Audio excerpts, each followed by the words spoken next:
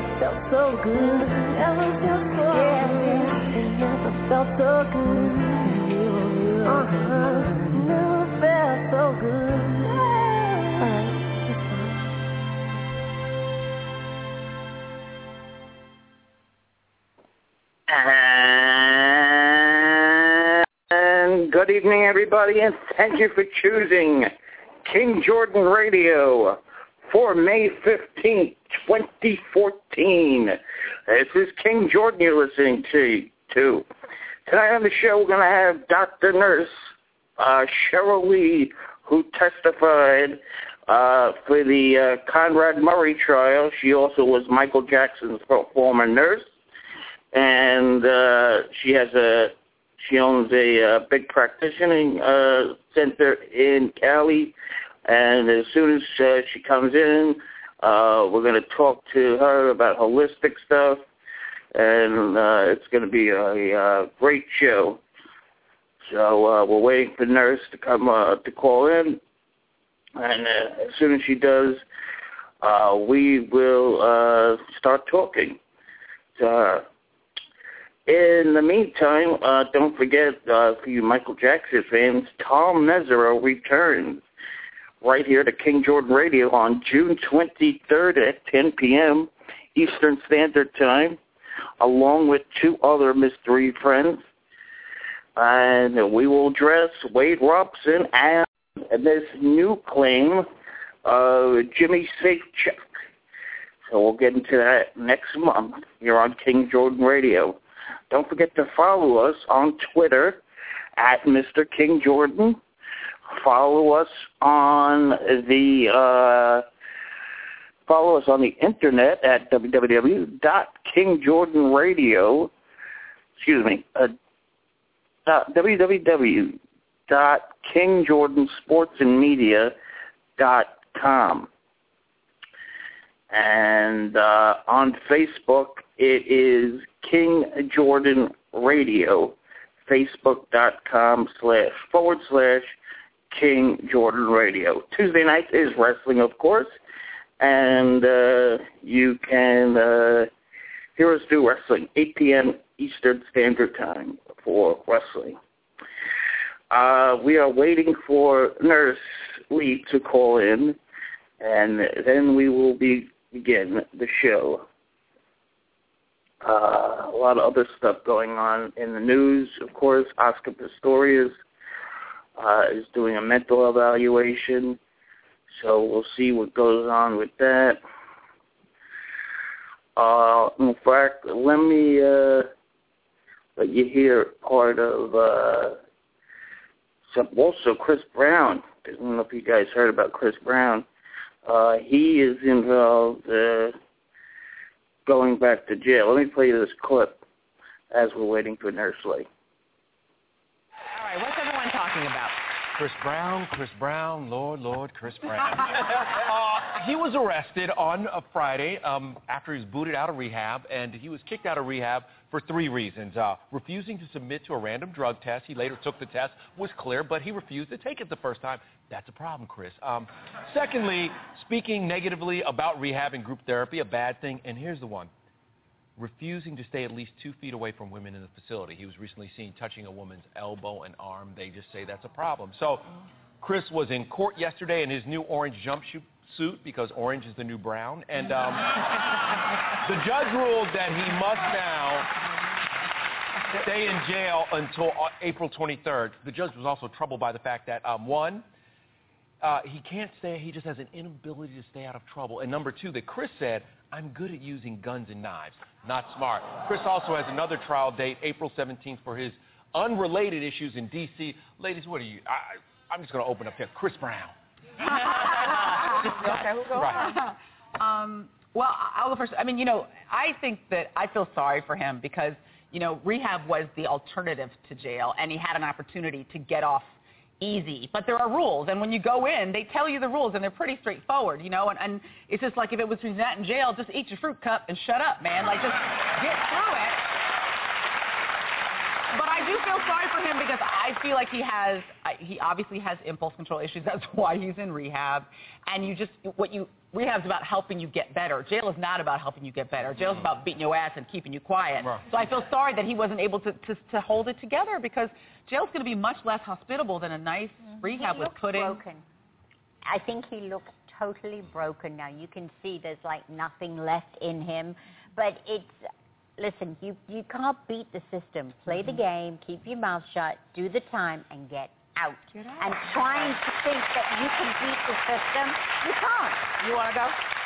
Oh, no, I just think, somebody asked me, do you stop believing in Chris Brown? And my thing about that is, it's really easy to kind of write somebody off and say they'll never get better. But I've been with friends before to AA meetings, and I've seen, miracles, people dying in the street that turn their lives around. So let's just keep good thoughts for him and hope he turns.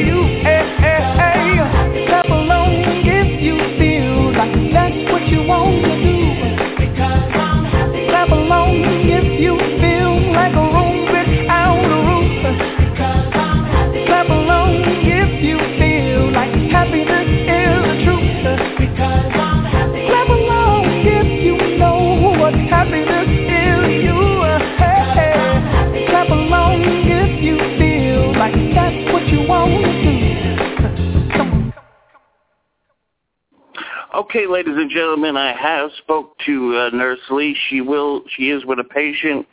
She will be calling in 5 minutes. Just want to remind you again that the phone number to dial to talk to Nurse Lee is 347-857-2950. Also, you could follow us on Twitter at Mr. King Jordan. Also, if you want to check out previously videos that I've done, definitely check it out on Luna Joe's YouTube. She does a great job. So you can go to youtube.com/user, then /LunaJoe67. That's www.user/Luna67. And on that, we just did a show with the Bodyguard. That was the last Mike Garcia. He was an excellent guest. And we have done shows with Tom Mesereau. We have done shows with a lot of people in the industry. Joe Volk was a great show. And you might want to go check that out after you're done listening to that. So don't forget Facebook.com/KingJordanRadio, and we'll take you to that. She will be calling in a few minutes. In the meantime, let's play a new song from Escape, A Place with No Name.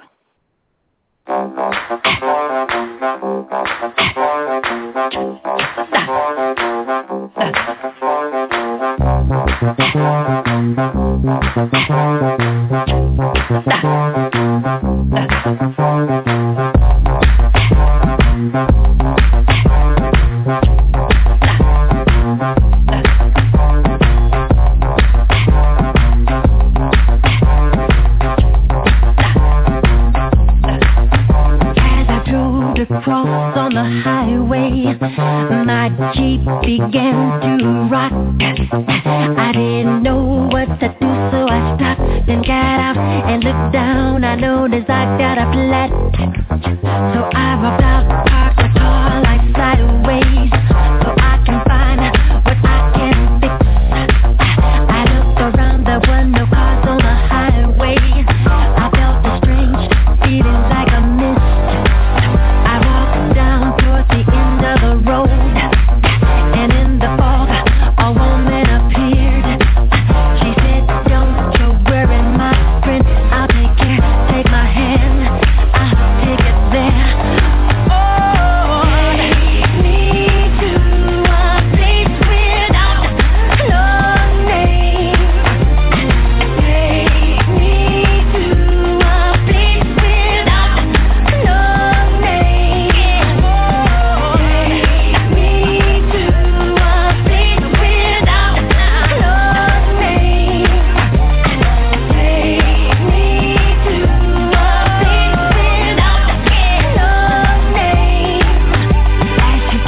Right through the fog, I seen a beautiful city up here, where kids are playing and people are laughing and smiling and loving the feel. She said, "This is the place where no people have pain, with love and happiness." She turned around, looked down in my eyes and started crying and said, "Again, you got a friend."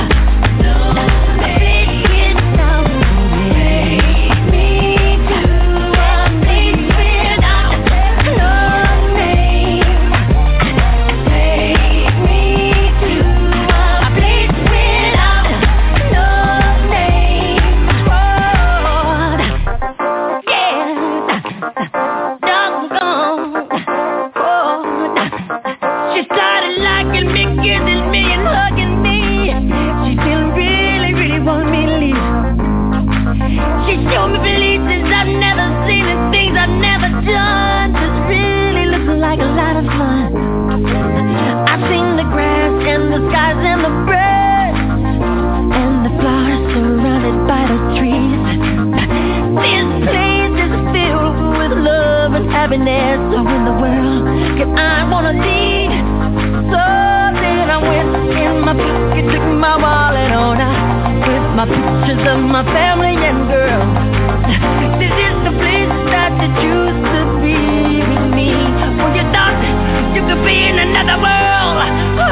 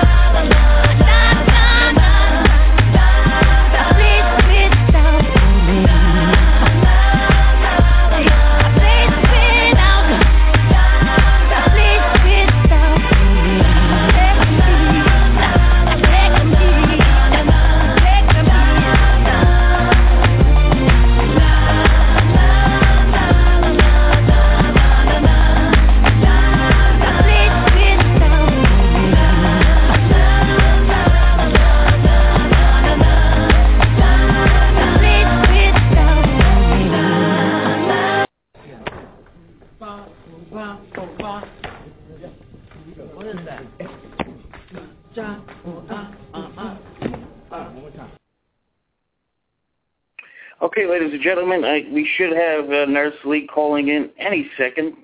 She just did try to call in, and, maybe she didn't get the right information. We are on the chat. Let's see if Nurse Lee is going to check in. Let me see if this is Nurse Lee. Okay, let's go to line 5. Let's try line 5. Line 5, is this Mrs. Nurse Lee? I guess not. Okay, we are still waiting for Nurse Lee. Be patient. Go in the chat. 347-857-2950. And that's the story. So we are currently waiting for Mrs. Lee. She will be here any second, I promise you. Okay, let me call her and see what's going on here. And let me see what I could play. Let's say love.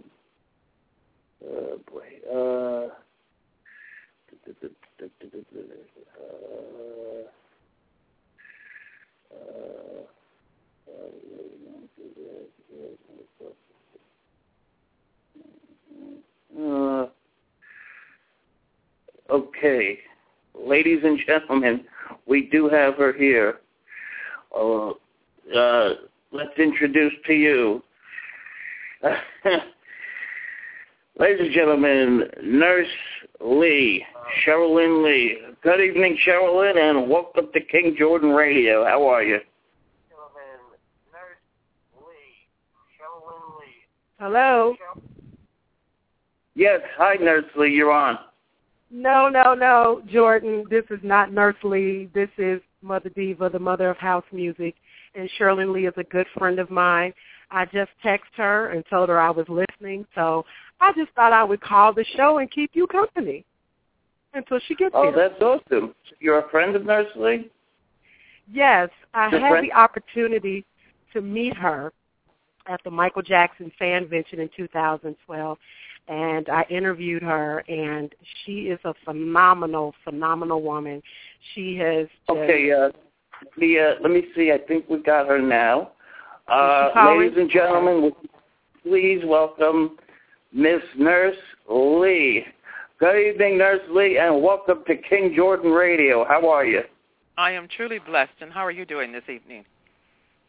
Okay, actually, we're just talking to a fan that had the same area code, and they were just giving you some props.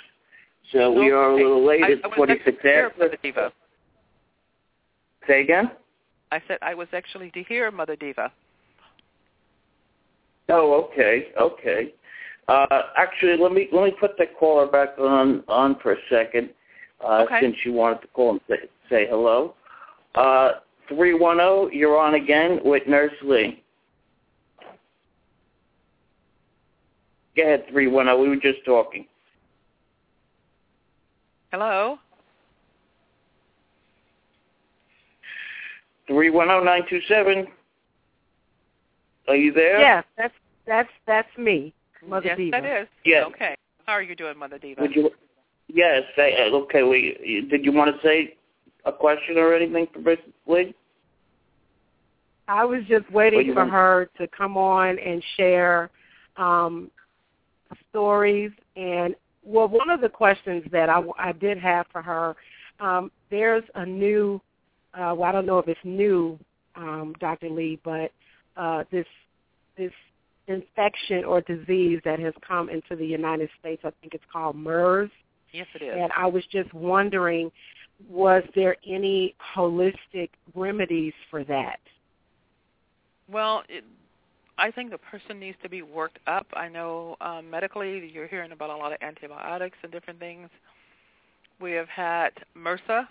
I have worked with people with MRSA and other conditions that have been pretty devastating.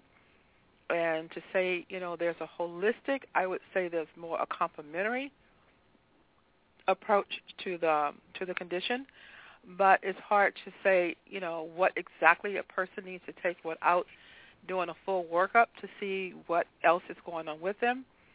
But any practitioner who is involved with American Academy of Advancement in Medicine or integrative medicine is what I do and how I practice, because I'm more than just a nurse and have been for almost 30 years. So, and have worked in every modality of health there is.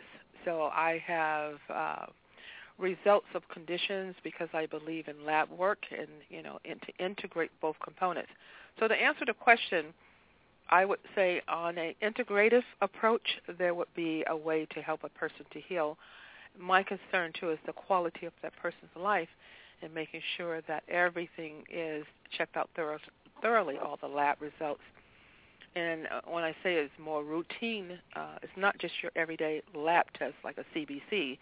So it would be much more in detail. So if someone had that condition, just like MRSA, nobody wanted to talk about MRSA as it related to vitamin IV therapies, and a lot of people have a lot of problems with. Some people do, but Dr. Thomas Levy, who is a very dear friend of mine, who has been a frequent guest with me, have treated people also with MRSA and other conditions, and they went back and found nothing. So the same is what we do here at NutriMed Integrated Healthcare. So I would say you would need to find a good practitioner and make sure all the lab and everything is done. All it's going to do is give you a better quality of life. But there is always something a person can do and not run around in fear. And that's the worst thing, but because this is a deadly virus. But so is MRSA. Okay. I hope I answered. All right, Nurse Lee. Anything else? 927? Oh, no, I'm just listening. Do you want me to hang up and turn the radio on, or?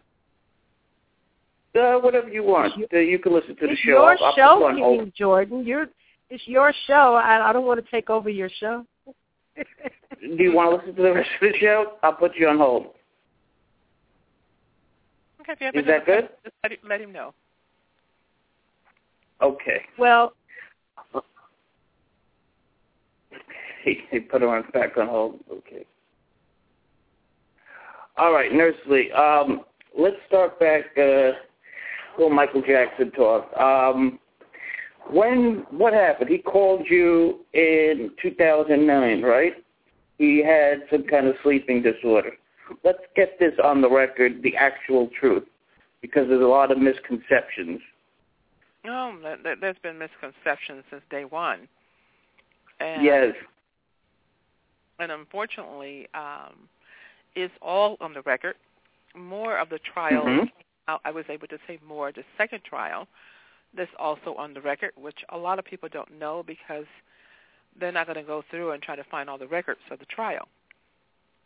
Especially it was during the time of his celebration that they were doing in Gary, Indiana, when the second trial happened, when I happened to take the stand. But I've said this on national television, and things get a little choppy here and there. But I'm not going to be detailed on anything because it's been so long.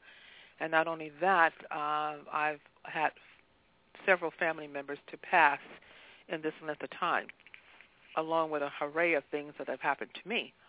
So meeting him in January of 2009,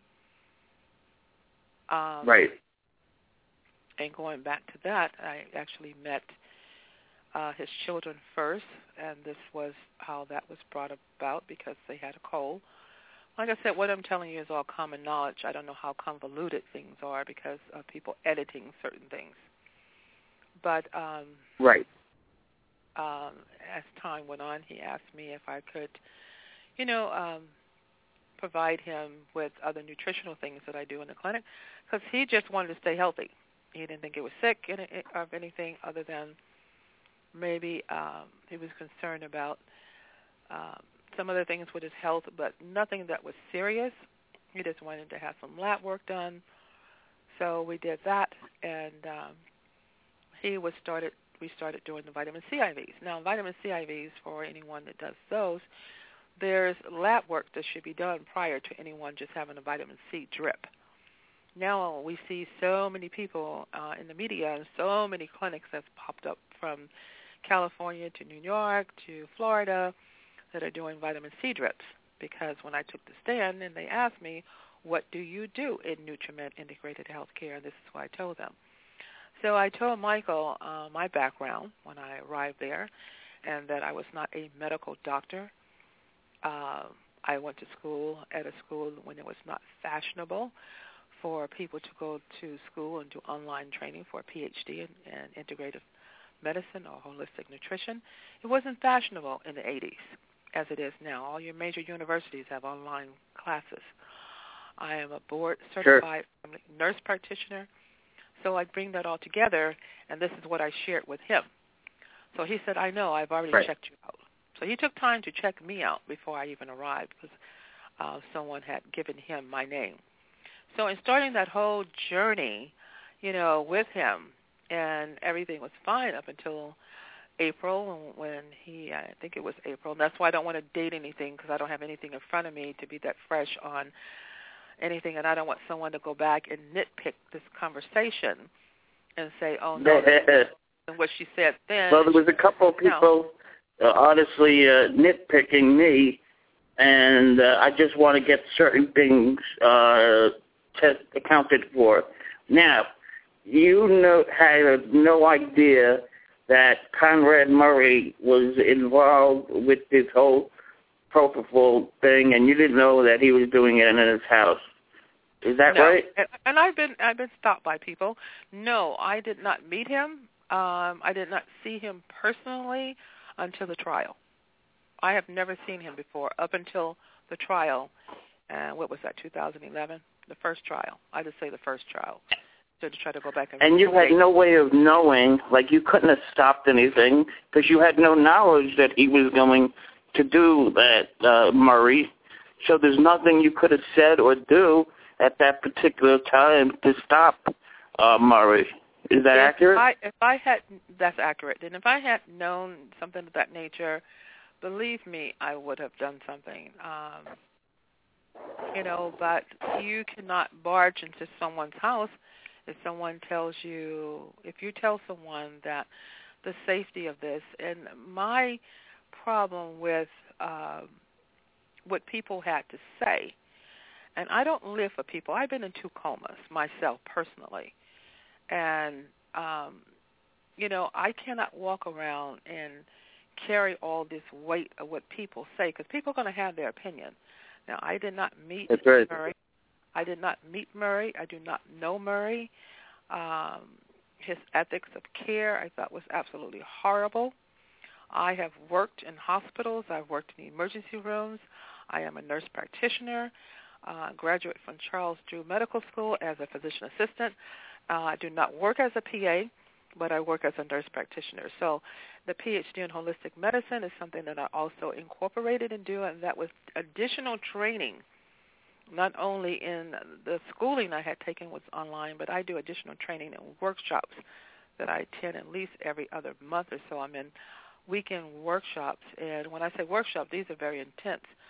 Learning how to do IV therapy, you have to actually have gone through classes to do this. You just don't go and do this. So I've been doing this for years.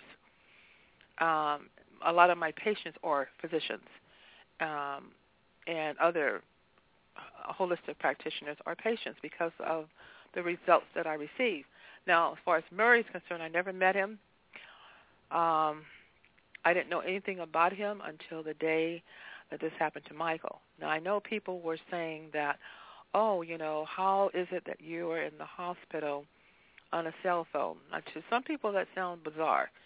To a lot of people, they know this. I live in Los Angeles, in California. I happen to have been in Florida the weekend of Father's Day, the weekend of his passing. I happen to have been in Florida. Now, because of all the stress and everything I was going through, I was having problems with blood pressure. And with that long travel and traveling late at night and didn't get any sleep myself, and sometimes I get a little overworked in what I do because I don't turn patients away. I get to see that. I just don't. That's why we got started here late, because I have people who flew in from out of town. I'm very good at what I do is because I put God first, and that's why I'm good at what I do.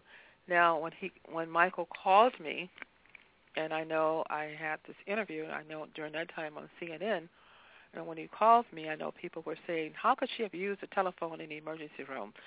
Well, what had happened is I went to the emergency room because I was feeling a little dizzy. I wasn't used to Florida heat. And with traveling the way I did, and I had not slept for 2 days. By the time I arrived there for a seminar, I still didn't go to sleep that night because we had a gathering that night, then we had a class that morning. And so what had happened was I just woke up that morning and felt very, very dizzy. So I said, you know what, let me call another friend of mine. He's a very close friend. And he said, well, why don't you just take the shuttle and go over to the hospital, because no one here have a blood pressure cuff, and just see if it's your blood pressure, which I kind of thought it was. But, you know, I said, let me just sit down and relax. But I just needed rest. So when I got there, I had my purse sitting on the floor, and I happened to glance down at my purse and saw that it was one of the security people calling me from Michael's house, and that's when I heard him say, you know, Mr. Jackson would like to see you as soon as possible. And I said, well, that's not very possible because I'm out of town. What is going on? Now, I might have said it just the other way around, but the essence of the story is when I received the call, I let them know that I was out of town. And I did answer the phone in the emergency room. Matter of fact, it was such a, I mean, I have a hospital bill. I mean, I don't have to try to prove anything to people. You know, and how people come up with their own theories, their own stories. I mean, people have done documentaries on me. I'm like, gee, I don't have that type of lifestyle to be doing documentaries on other people. I am trying to live my life from day to day and moment to moment and enjoy it. Amen. And praise and grace other people. People try to sensationalize things. Too many people come to me who've been told that, you know, they have so many issues and things going on. So I take my time and deal with people who want to go through things and not people who are trying to dissect my life. I have no reason to lie. You know, so the problem with that was I was in the hospital for a moment, and I didn't, I heard Michael in the background. Some people said, oh, no, she was on the phone with him. And then she said, oh, my goodness, listen to what I said. That's all, just listen. But the news would chop things up so people get different parts of us. And if you didn't watch everything from day one, when they came on the news and said, we don't know the cause of death, and that's when I said, well, I don't really know the cause, but I know he asked me for something that I said no to. And just to regress a little bit and go back, what really upsets me about the situation with Mr. Jackson is that when you have an issue, I don't care if it's insomnia, I don't care if it's a dental problem, I don't care if a woman is pregnant and want to find the best obstetrician to deliver her baby, I don't care what the problem is. You will ask a friend, you will ask your doctor if you have a primary care, you will ask, who can you refer me to? Who is the best doctor as a referral you can send me to? Michael was only trying to find the best person to help him with his problem with insomnia. So people want to be labeled him as doctor shopping, which I had a chance to talk about in the second trial. I said he wasn't doctor shopping. He was only trying to find the best person to help him with his sleeping disorder. How many people? Yeah, I heard he would pay $1 million for one good night's sleep. I've heard that. Do you know how many people that have interviewed me in the media who have also said that I have a friend with the same problem as Michael? He cannot sleep. I have met so many people. I have met anesthesiologists who have come up to me and said, do you know the percentage of people who said, you know what, I had this propofol. When he asked me, it was Deprivan, and then they start changing the name as time went on in the media and just call it propofol, the other name for it. And they said, a lot of people wake up from surgery and say, wow, I was out how many hours? Oh, gee, can I have that at home? I mean, it's not uncommon. It's just uncommon for someone to give it to someone at home. So that's what the problem is. And you mentioned also a team they need, right? You need a monitor. You need EKG. He didn't have that. Actually, he was totally incompetent. Right. That's why the trial, and I was on CNN with Dr. Gupta a couple times, and he did a reenactment on TV to show. And like I said, if you don't watch the news, the only reason why I was watching is because I wanted to see how I was going to be projected out there, and I knew some things was really a lie. But I wanted to see exactly how he did this whole reenactment in the emergency room. And he pointed out every little thing that needs to be in that room if you're going to use this type of medication, and it's not used at home.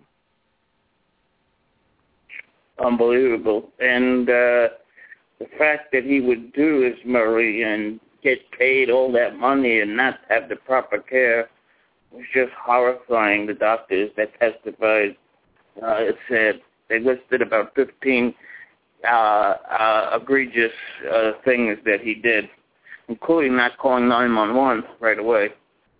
Yeah, it's sad. It's just you have to live with yourself for things that you do, and you have have some type of conscience. Sometimes I wonder about certain people having a conscience at all.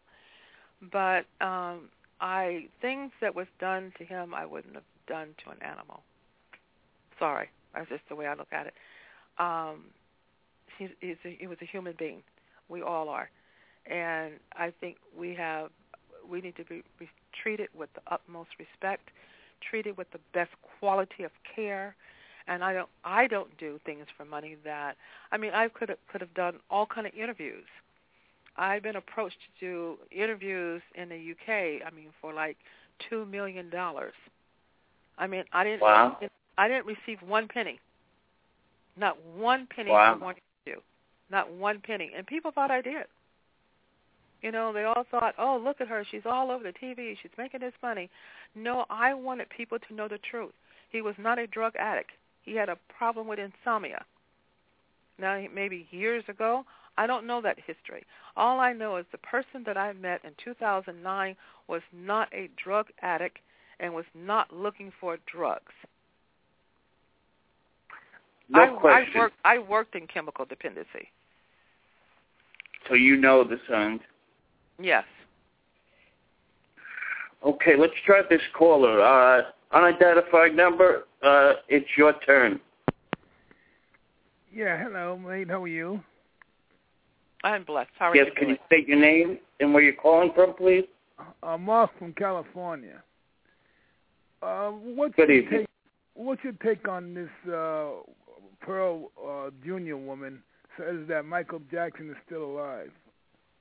Well, Do you guys get along? I don't know her well. Nah, she said that she seems to know you. Well, a lot of people say they know me, but and I do know people. It's just that I'm really, really bad with names. Honestly, I am horrible with names. Now, there was an event a dear friend of mine put on every year entitled Honor Thy Mother.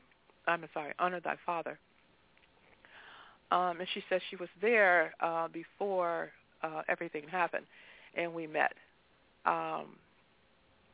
And probably I'm sure we did. If she says we did, I'm sure she's a person of ethics, and we did meet. I wouldn't know about that. She says Michael is still alive, so I wouldn't know about that. Oh, that part there, I'm sorry. Michael loves his children. He would never do that to his kids. That's what you would figure.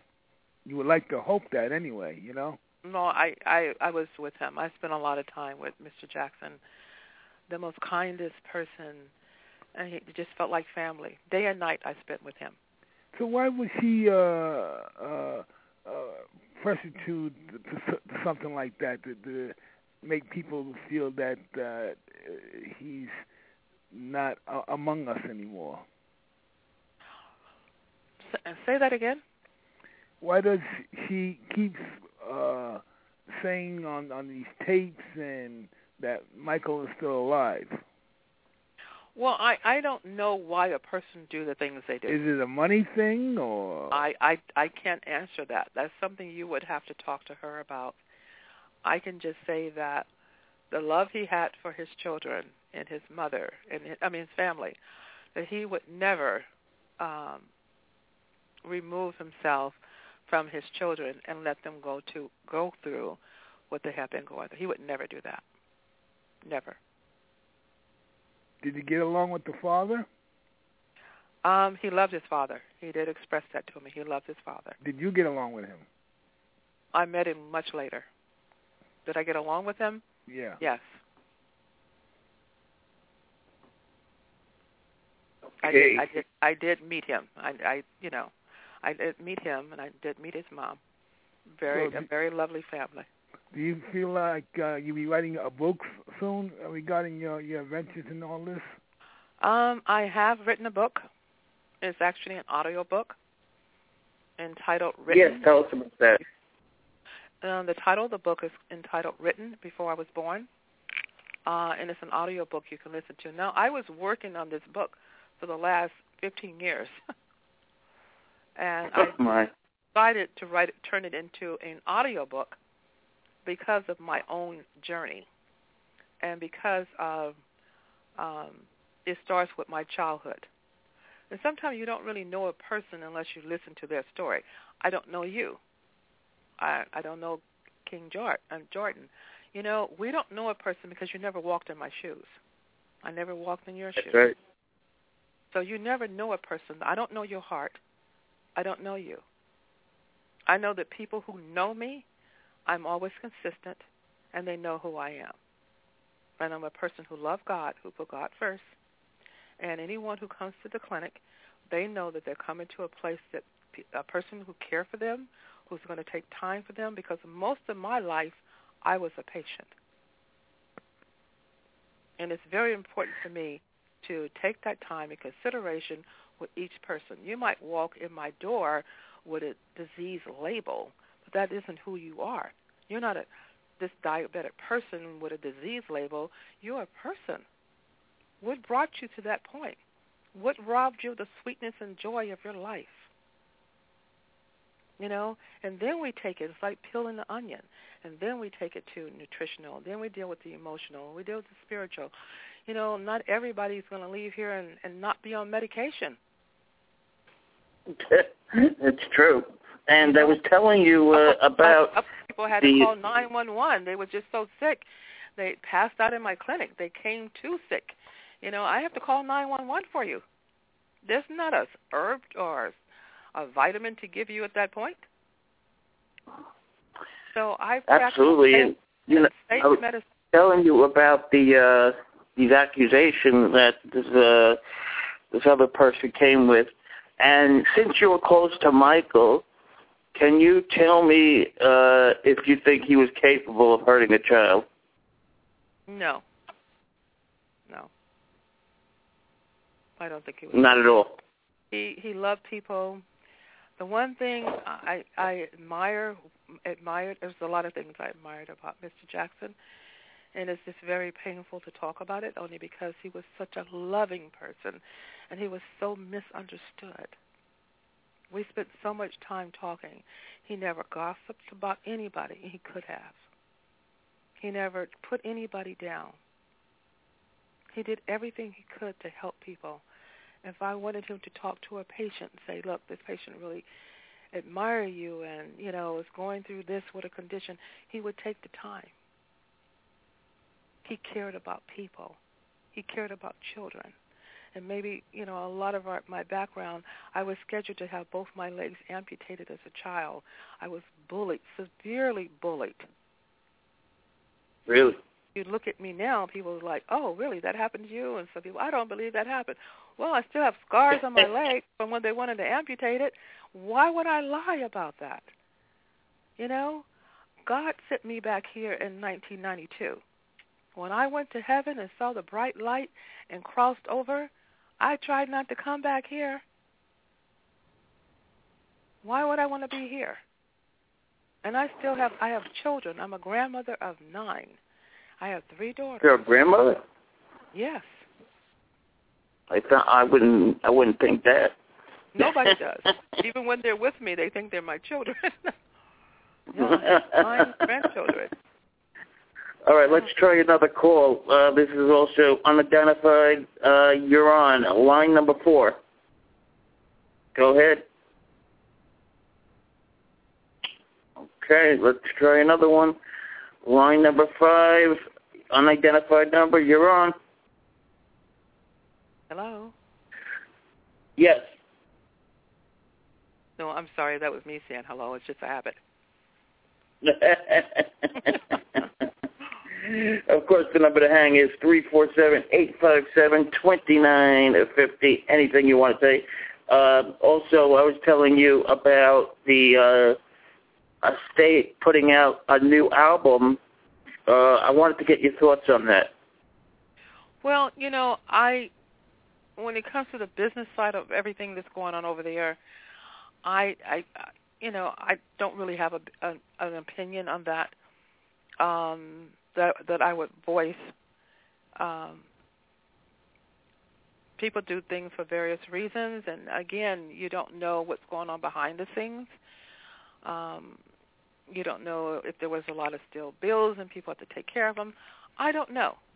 I try to take care of myself. I try to do everything I can for Mr. Jackson with his name and knowing that what a caring person he was, what a loving person he was, and he did so much. I even met a couple of his patients that came up to me and said, had not been for him, they wouldn't be here because he went to the hospital and took care of everything and made sure that they had everything they needed, so they're still here. And they just wanted to give me a hug. They said, because you seem like to be such a caring person toward him. Very respectful, and so am I. And I wouldn't do anything to cross that line. I don't care who the person is. And I can't even give you names of people who have been my patients. And they know me. And they know that what they tell me, what they have said, what their treatment has been, is staying right here with me. I'll take it to my grave, which I don't plan to die. Okay, let's go out to 360. It's your turn.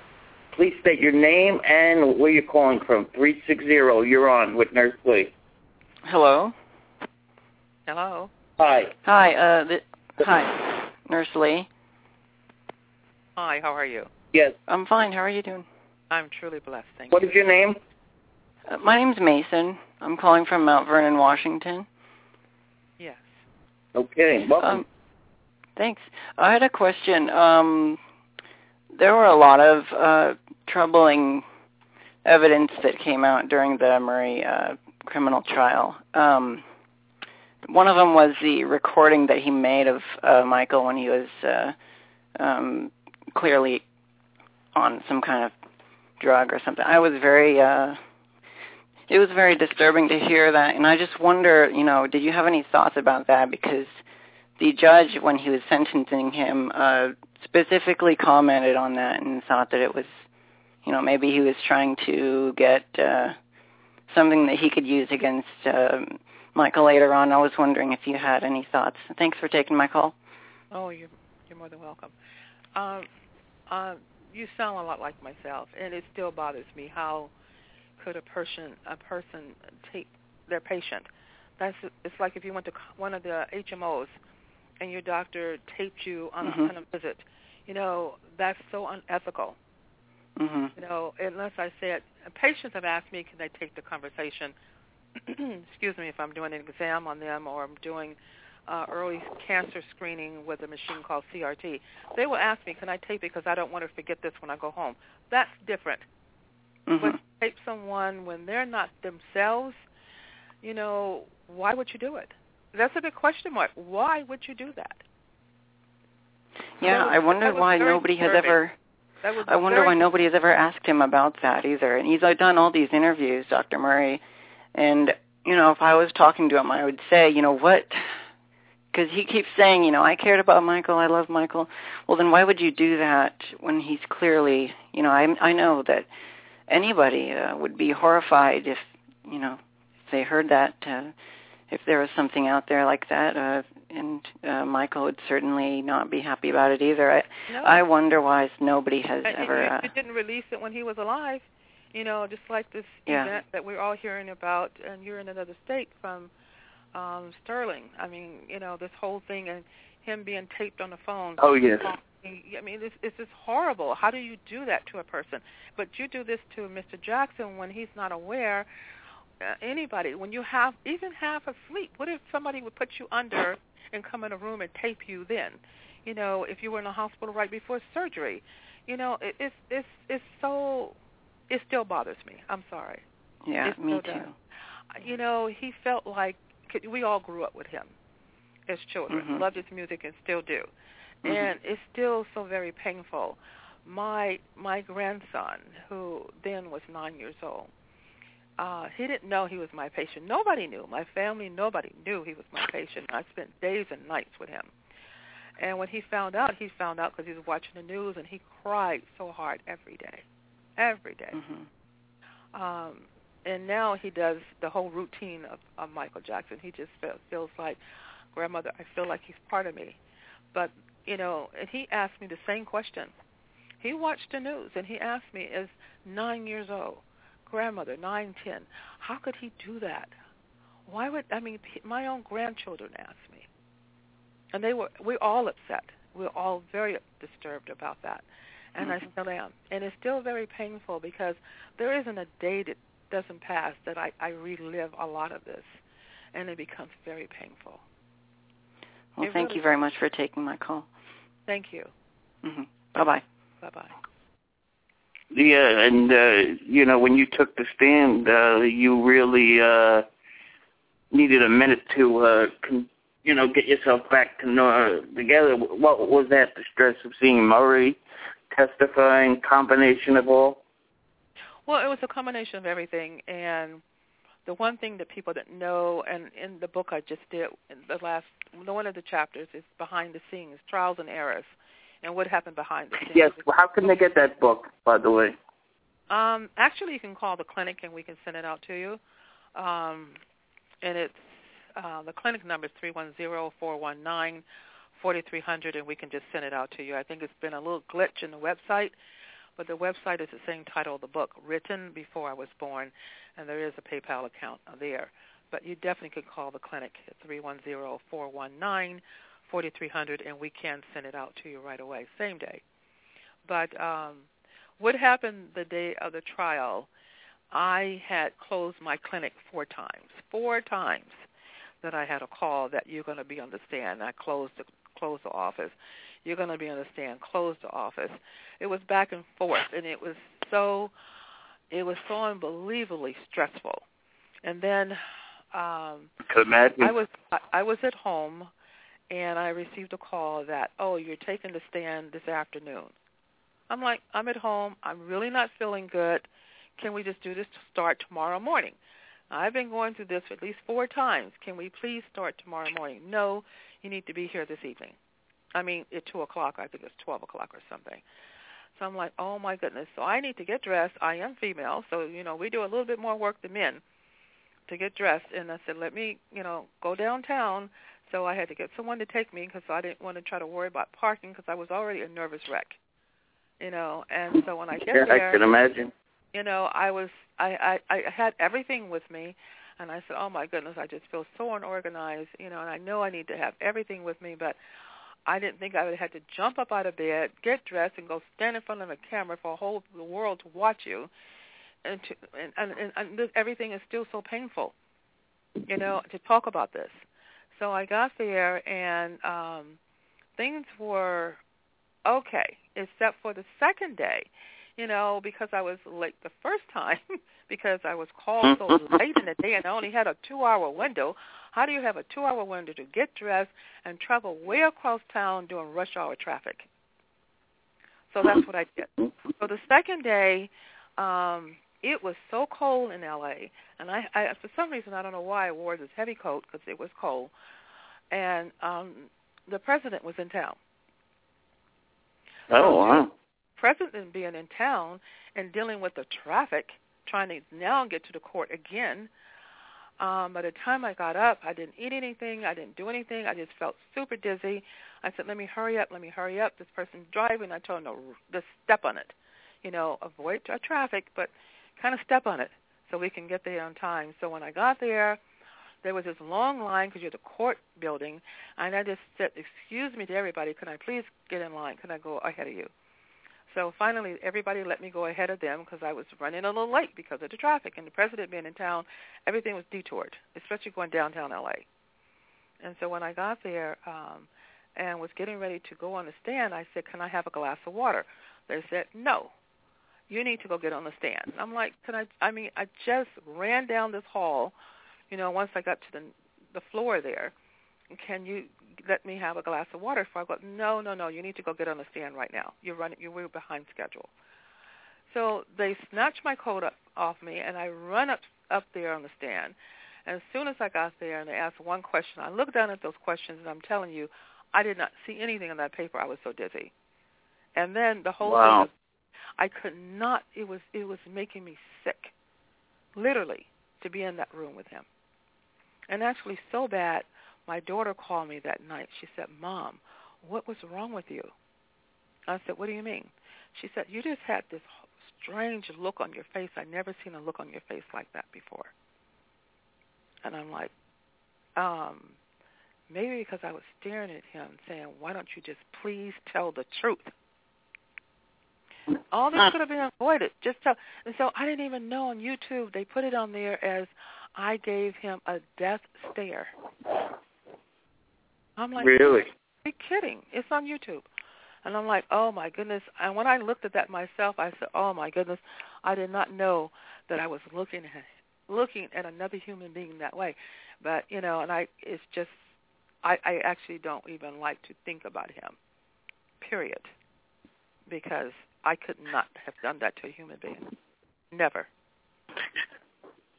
And one of the things that happened was he actually made you, Michael, made you see him sleep or tried to sleep, right?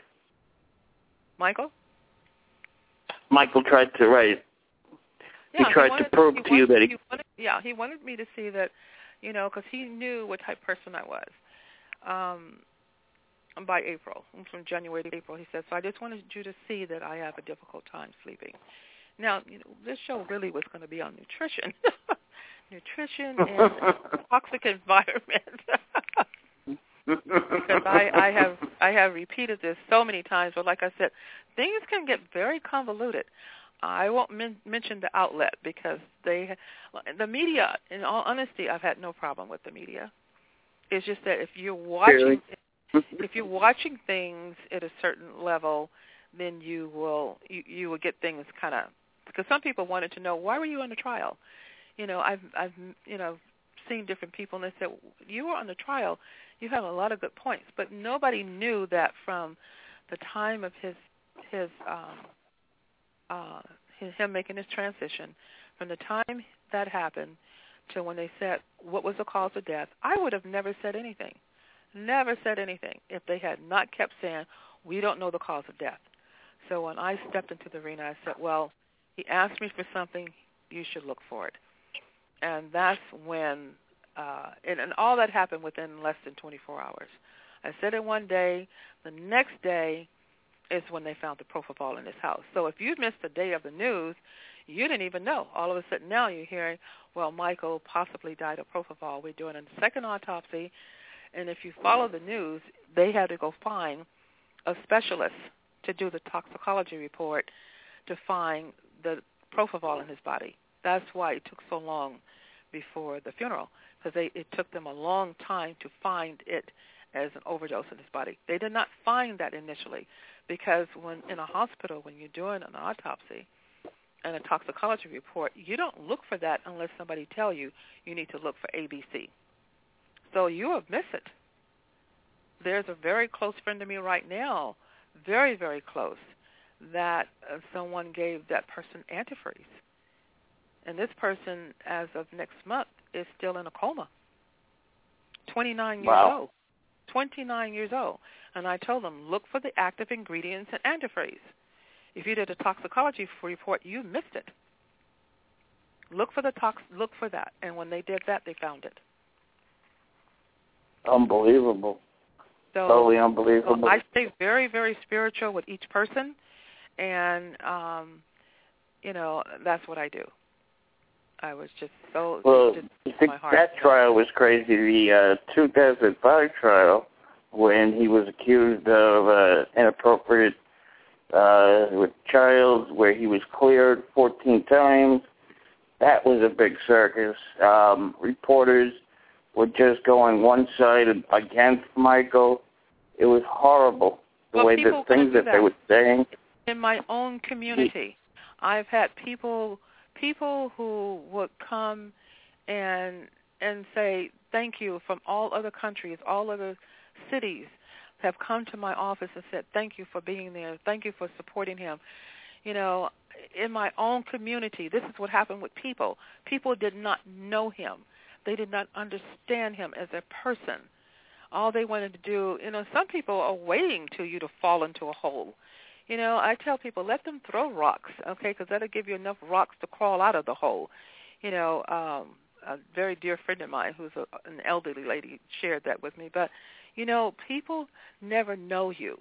And people who are listening right now, how many people truly know you that have said something behind your back and you know it was not true? It is not a good feeling, and then you grow up, with people, and you can't be around a lot of people because you're an entertainer, so people are pulling on you. You don't know what people, you don't know who to trust as a friend. I spoke to some people on that camp, and they thought they had a very dear friend, and the person was audio taping them all along. Just sell it to the media. My clinic has been bugged. How many people have come to my clinic that really did not even want to come in as a patient? They just want to see what I knew about Michael Jackson. Wow. Makes you become paranoid about people. Why is this person doing this? Why are you asking me this question? I have to watch patients when they come in the room. Do you have a tape? Are you taping me? That's so in his case, he loved people. he enjoyed life. People don't know that. They think, oh, poor Michael, he was just so isolated. So this, no. He enjoyed life. He went to movies. He did a lot of things that we all do. You know, he couldn't go out himself a lot of times, so he had many disguises. He could be in the same room with you. You would never know it. That's the whole thing with Mike. And everybody made an assumption, and they said, oh, poor Michael and poor this. Yes, he had moments where he might have been by himself before he had his children. That's one reason why I think he wanted his own children. So, well, like I said, we had many discussions, and his kids were always with him. With dealing with somebody that had lupus or something like that, and that other skin disorder that Mike had? Well, you know, my very first lupus patient was my sister, and we are 4 years apart. And again, I've already said a grandmother without putting my age out there. It's probably out there anyway, like everything else. And so in working with her, I learned a lot years ago, greater than 30 years ago, with lupus patients because of working with my own sister. And then I've worked with other lupus patients and sarcoidosis, which you don't hear a lot about. And these people are doing just fine. Vitiligo.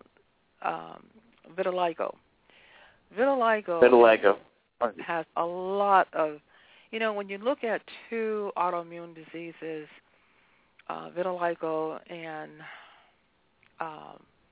lupus, when you look at vitiligo and lupus of any person, they have, because I have vitiligo patients now and who have lupus, and they have insomnia, but they're doing much, much better because we were able to get all the tests done. With Mr. Jackson, he's getting ready for a concert, and he didn't have time to do a whole lot of the tests, and I said that during the trial. So everything I'm saying right now, I've already said it before. And my notes were more thorough than anybody. That's why I think I went through so much during the first trial and the second trial, because I had such thorough notes. And it's very important that you document things that you're doing with people, not keep a diary. As somebody asked me, did I have a diary of him? I couldn't believe I was asked that. And the other thing with Murray is he didn't take any notes. No, so I know you come to my office or I'm dealing with you, I'm going to have a note. I'm going to write down chief complaint. I'm going to write down what's going on. I'm going to ask you how you're feeling right now. I'm going to go through, we can do SOAP notes, we used to call it that. I'm going to go through everything. And my questionnaires are long. That's why my deposition for the second trial was so long. I don't think anyone went through a deposition like that but myself, because everything was so long. I think they learned a lot, too. The deposition. Now, let's talk about your practice. Let's say somebody who has a bad case of arthritis comes to you, Nurse Lee, this arthritis kills me when the weather happens. What would you recommend, and how would you go about treating arthritis without painkillers? As a practitioner, there's so many forms of arthritis, number one, okay, and also male versus female. But if I want to make sure what type of arthritis you have. You can say, I have joint pain, okay, because there's so many things that can cause joint pain depending on what area of the body also. So if you come in and say, I've been diagnosed with arthritis, I want to know what type of arthritis. So if I'm dealing with osteo, I want to check and find out what's going on there, because your treatment plan is going to be different. Now, did you have anything else combined with arthritis?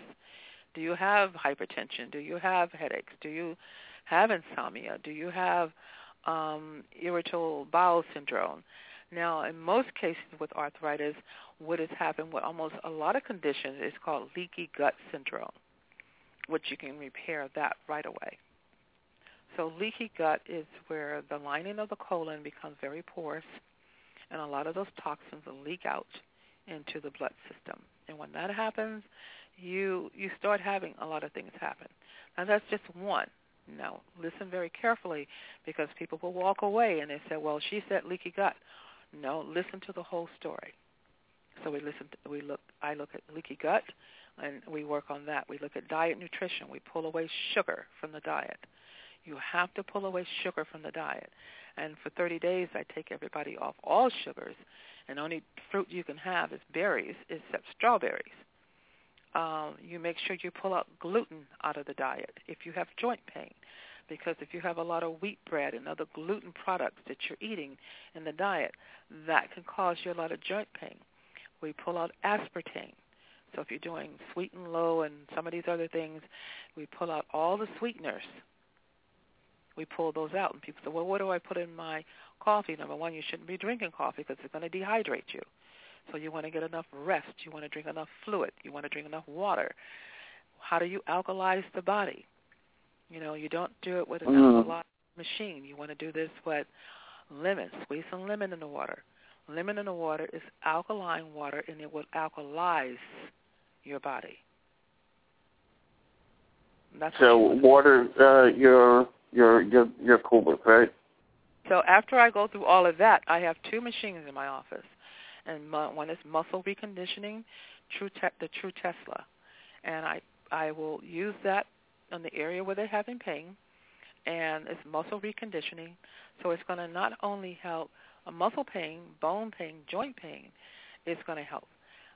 Right now, I'm dealing with a patient who actually no one has been able to diagnose her.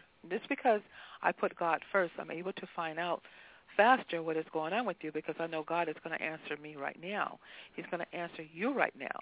So those who are listening and who have any problems, just ask God, what is the purpose of what's going on in your life right now, and start praying for yourself. Put your hand over the area where you're having pain. So when people come to me, this is what we do. So this lady called me on the phone. I do know her, and I said, you had a really bad skiing accident, because she told me this. And she said, but I'm having a lot of difficulty moving my bowels. I just can't move my bowels. And actually, it's a male, not a female. A lot of problems. So I said, I've seen this before. So while she's talking to me, while anyone is talking to me on the phone, or whether they be in person or on the phone or whatever, I'm praying while you're telling me what's wrong. So I knew right then what had happened to her, with him. Let me say him. So he came to the clinic, and I said, okay, I'm going to put you on my machine called the Matrix machine, which is Bio-Electric Medicine. And he had no pacemaker, so I said, I'm going to put you on the machine, and I'm going to treat your abdomen. I'm going to get your abdomen, because what is happening, your peristaltic movement in your stomach have frozen a little bit, because where you have the pain in your lower back, across there are nerve endings that are going across there toward the colon too, and some of those are not working the way they should. So once I put these cups on that person's stomach and got the muscles moving, it felt like a massage. It feels really good. And got the muscles moving, then this person actually, they had 3 treatments and they're back to normal. Now I have all the universities that she was going to, hospitals, want to know, well, we don't understand. How did you know that it happened? And, well, putting God first does help. That's right. That's right. And then setting up the proper treatment. And, and I have seen results. I believe that because God is a right now God. He's right now, not tomorrow, not next week, not next year. He's right now. And if I'm going to believe in that, and the person coming to me believe in that, then we know that we can get some results right now. So that's for arthritis. So and again, arthritis is not simple. So I got to know, is this arthritis really, some form of lupus? Is it a form of fibromyalgia? What is this type of pain you're having? Where? When does it occur? Day or night? Does it start in the morning, progressively get worse? Is it migratory pain, starting in one hand and move around to the other part of the body? Is it rheumatoid arthritis? You have to know what type, because there's so many forms of arthritis. Get the proper lab work. I do believe in blood work. So I'm going to make sure that I get not only going to get history, I've got physical exam, but I'm going to get lab work. I'm going to get blood work. And we look at functional blood work. From what level to what level are you functioning? Homeocysteine is very important. Your C-reactive protein is very important, CRP. Everybody should know their CRP. That's your inflammation markers. Know what they are. Make sure they're zero. That's why people, by the time you end up with some catastrophic disease labeled, because of the fact your inflammation in your body has built up and built up and built up. By the time you find out you're having symptoms, it didn't start yesterday. Hardening of the arteries didn't start then. It started as a child. They have shown that as young as, I think it's now maybe 2, I know last time I read, I think it was 2.5, 3, that hardening of the arteries, this starts, and the plaques start building up as a child. So if you're eating, French fries and a lot of hamburgers and a lot of, candy, cookies, ice cream, it starts very early. So know what your levels are. Know what your blood pressure is when you feel well. Know what your cholesterol or lipid panels are. Know to the extent that you know your very low density fat level, your HDL, your cholesterol, your triglyceride. Know those. Know your hormonal levels. Know that you're not, as an adult, insulin too much insulin, not insulin, but too much estrogen in the body. When it comes time to eating, you take that very serious, obviously. So you would not, I take it, recommend to go to like McDonald's and Burger King and things like that. Those kind of places. What's your thoughts on them? Well, I tell people if you want to live, you need to eat live food. Bottom line. Mm-hmm. So if I want, and if you think of every morsel of food you put in your mouth, is it something going to take away, or is it going to add to my health? So if I'm eating dead food and dead animals, how is that going to help? Oh, boy. Now, if a person wants to eat meat, I tell them, make sure it's free-ranged and it's grass-fed. And you don't do that on a daily basis. You do not do that on a daily basis. But, I do look at sometime not 100%, diet for the blood type, because there's a lot of validity to it. So we'll look at that. And I know some people with certain blood type, you can't force them into a diet to be a vegetarian. You can't. It does not work. I tried that with one of my daughters, and she almost chewed off my head. So, and she's like, I don't care what you say, Mom, I am going to have myself some meat. So she doesn't go without. What about sodas? Or what's your opinion on sodas? Well, I think sodas, no one should be drinking sodas. That is no one, right? No one should, and please keep them away from children. But no one should be drinking sodas. And if you have pain, you're going to have more pain from drinking sodas. So no one should be drinking sodas. And if you feel you just had to have that soda, just remember, for that one can of soda, you probably should have 10 glasses of water. And if you can hold all that fluid, then that's good. But just keep in mind that you just don't want to do that to yourself. There's too much sugar in the soda. And if you get a diet, right. Even a diet soda? If you get a sugar-free or a diet soda, then you're dealing with your aspartame. I don't think anyone has made a soda yet made out of xylitol. Xylitol is a very good sugar. But then again, you don't need all that. You shouldn't do that. So I tell people, if you want something a little, sweet to drink, just take a lot of lemons and put them in some water. Take a really good cold-pressed, cold-processed honey and put a little hot water in it so it gets a little thinner, so it's not so thick, and then pour it into your lemonade with a lot of lemons. And just kind of sip on that. But if you want to do a little something. But outside of that, and if you're diabetic, be careful with the honey, too, because you got to watch your blood sugar levels. But again, if you drink a lot of water, if you take strawberries and get some kiwi and some blueberries, and cut it up and put that in your water and drink it. It's so refreshing. Drink it cold. It's very refreshing. Strawberries in your water. That's good. Cut up strawberries, put them in the water. Make sure everything's organic as possible. Put it in the water, and just sip on the water. Make sure it's very cold. It's very refreshing. So what you want to quench the thirst is something very refreshing without using all the sugar. You know, I used to love sodas.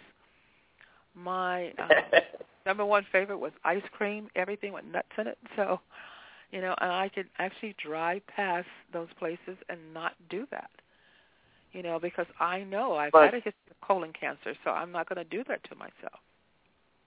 You know what a lot of people, Nurse Lee, have what we call emotional eating. And it's not so much that they just do it. People have an emotion to a cookie or a bag of potato chips. What should they do when that emotion comes calling? Almost like a drug. Well, you won't have that problem if you, and let's refer to me as nurse practitioner. When you say nurse, okay. I'm like maybe just an RN, but I'm far beyond that. And with other degrees too, okay? So let's just say nurse practitioner, okay? So what I would say is to get yourself a granny apple, you know, your green apples, and slice it up. Get a red bell pepper and a yellow, and maybe a couple carrot sticks. And you cut this up, and you put it in a plastic bag and squeeze. You sprinkle cinnamon over this, maybe a couple of drops of vanilla flavor, a couple in the bag, and a little nutmeg, a little bit. And sprinkling, you can put how much cinnamon you want. And close it up and put it in the refrigerator overnight. And the next day you carry this around with a toothpick or something so you don't have to put your hands in the bag. And munch on this all day. You won't have any desire for sweets. And plus you're Wow. Right. And it's so good. This is what I do with my patients who have cancer. And a lot of times it's so hard because of the yeast. If you're craving sweets like that, you really want to get checked out and see if you have a high level of candida on board, if that's happening, along with leaky high level of what? Candida or yeast in the body. Oh, okay. Mm-hmm. Yes. So and I know the answer to this. Have you ever assisted anybody in quitting cigarettes? Cigarettes is really, really hard, and I have helped some people. I utilize in my facility glutathione in the nebulizer. And because I've been smoking and the little ciliary movement that move up in your mucus and secretion up and down this, you know, in the bronchial area, a lot of that dies. So a lot of things are not moved out. But in craving cigarettes, several people have used the glutathione when they're able to do a breathing technique with glutathione, which is all natural, and they lost the desire to want to smoke. Now, that's with a few people. And then there's a couple other treatments. But a person really has to have a desire to want to stop smoking because there's so many additives to cigarettes that really keep a person to want to smoke. You know, it's funny you asked me that. Some years ago, I was working with a civil rights organization, and this has been many years ago, and I won't name the cigarette company, had actually put in the mail cigarettes and a videotape showing you how to smoke. So oh, my God. They came home from school before the mother, and they popped in the tape and said, wow, this is really cool, and start learning how to smoke. So a team of us got very, very busy and got it kind of squashed. But that's what happens. A lot of people really want to stop smoking, and I have watched a couple of people who have COPD, chronic obstructive lung disease or pulmonary disease, and they just cannot stop smoking. And, you know, we work on it. They have decreased it We taper them back very slowly with some people, so they don't abruptly. Some people don't do well, just abruptly stop. So we decrease it. Maybe you smoke, a pack of cigarettes a day. Let's get it down to a half a pack. And some people want to stop abruptly. But most of the people, no one can be around me and smoke, period, because I have asthma. So you can't be around me because I want to breathe. And so I don't have people around me. Well, the problem with cigarettes is that the person smoking the cigarettes, the chemicals in there are made to get you hooked. Oh, yeah. Yeah, definitely. And that's why there's all kinds of bad chemicals in there. So it's costing people $100 a week now. These prices of cigarettes have gone up in the last 10 years. Wow, that's sad. So what I do is make sure they're getting enough vitamin C, make sure they're getting enough antioxidants, try to taper and gradually taper back to maybe a half a cigarette a day or something. But make sure that levels are increased. I do the vitamin C drips, so we make sure that, they try to get those done or take a non-GMO powdered vitamin C that I also utilize in our practice. So we have a non-GMO vitamin C that people order from us. And then they just take maybe a teaspoon of that a day. So you're keeping your immune system as healthy as possible, keeping your lung tissue as healthy as possible with the right supplement. But again, I don't like to single out one supplement or something over another unless I get a thorough history from the patient. What's your feelings on people legalizing marijuana in some states? Well, it's just my thoughts. I have seen personally a couple of young people in my practice who do not smoke cigarettes, and they have throat cancer now. And What's that? They do what? They have throat cancer, and they never smoked cigarettes. And they're using... They never smoked cigarettes and they have throat cancer? And they was using medicinal marijuana. So is there a correlation? That's a question mark. I would just be very careful with anything that, other people are controlling. Right. Is it legal where you are? Yeah. Well, for medicinal use? They say it is. I just still have a question mark. People are going to doctors. I know a couple of physicians who are, giving prescriptions for it. And some people say that they feel better. Cancer patients have a better appetite, they say. And I know they use it for a variety of reasons. And now they have so many things, my understanding, under the heading of these stores that they have. But I just feel that in the long run, people are going to have some other problems. And there are these doctors, they're called Dr. Feelgood. They basically give the patient painkillers, and the patient becomes a very good patient because every month the patient's there to pick up his Oxycontin or Vicodin or whatever it is. And, a lot of people say that has to stop because it's getting, the next generation hooked on painkillers. Yeah, I've never been an advocate of painkillers. I can have a person pain free and they don't need painkillers at all. Never, and now the pain pills are linked to other health hazards now that is becoming horrible. I think it's the painkillers now that are linked to, I know the antibiotics are linked to cardiovascular diseases and heart issues. A lot of the well-known, like the Z-Pak, are linked to atrial fibrillation and heart disease, and people have had heart attacks on antibiotics. So painkillers in itself has its own medical issues. So I tell people, people have brought relatives who were hooked from cancer and they're no longer taking the pills.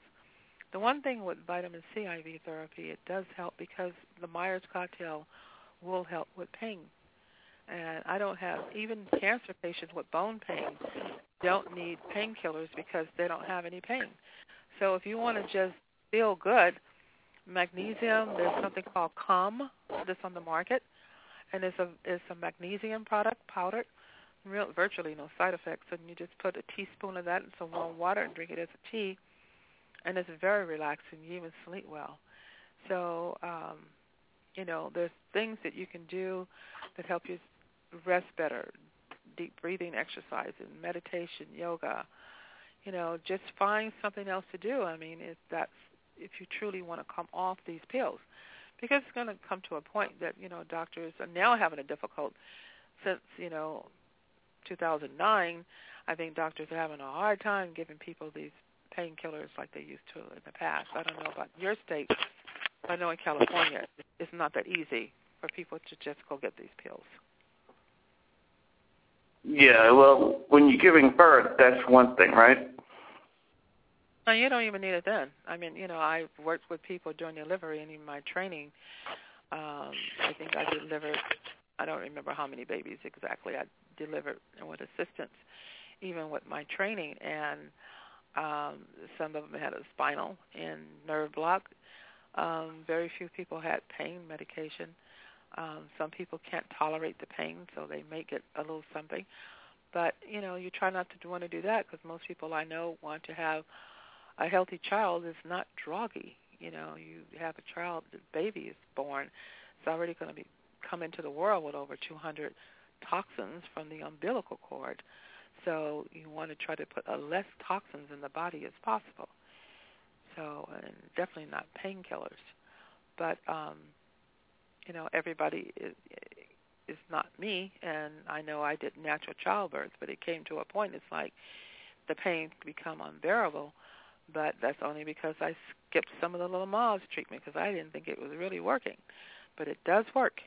So if a person, don't want to... What's your opinion on tea? On what? On tea. Tea, coffee, tea.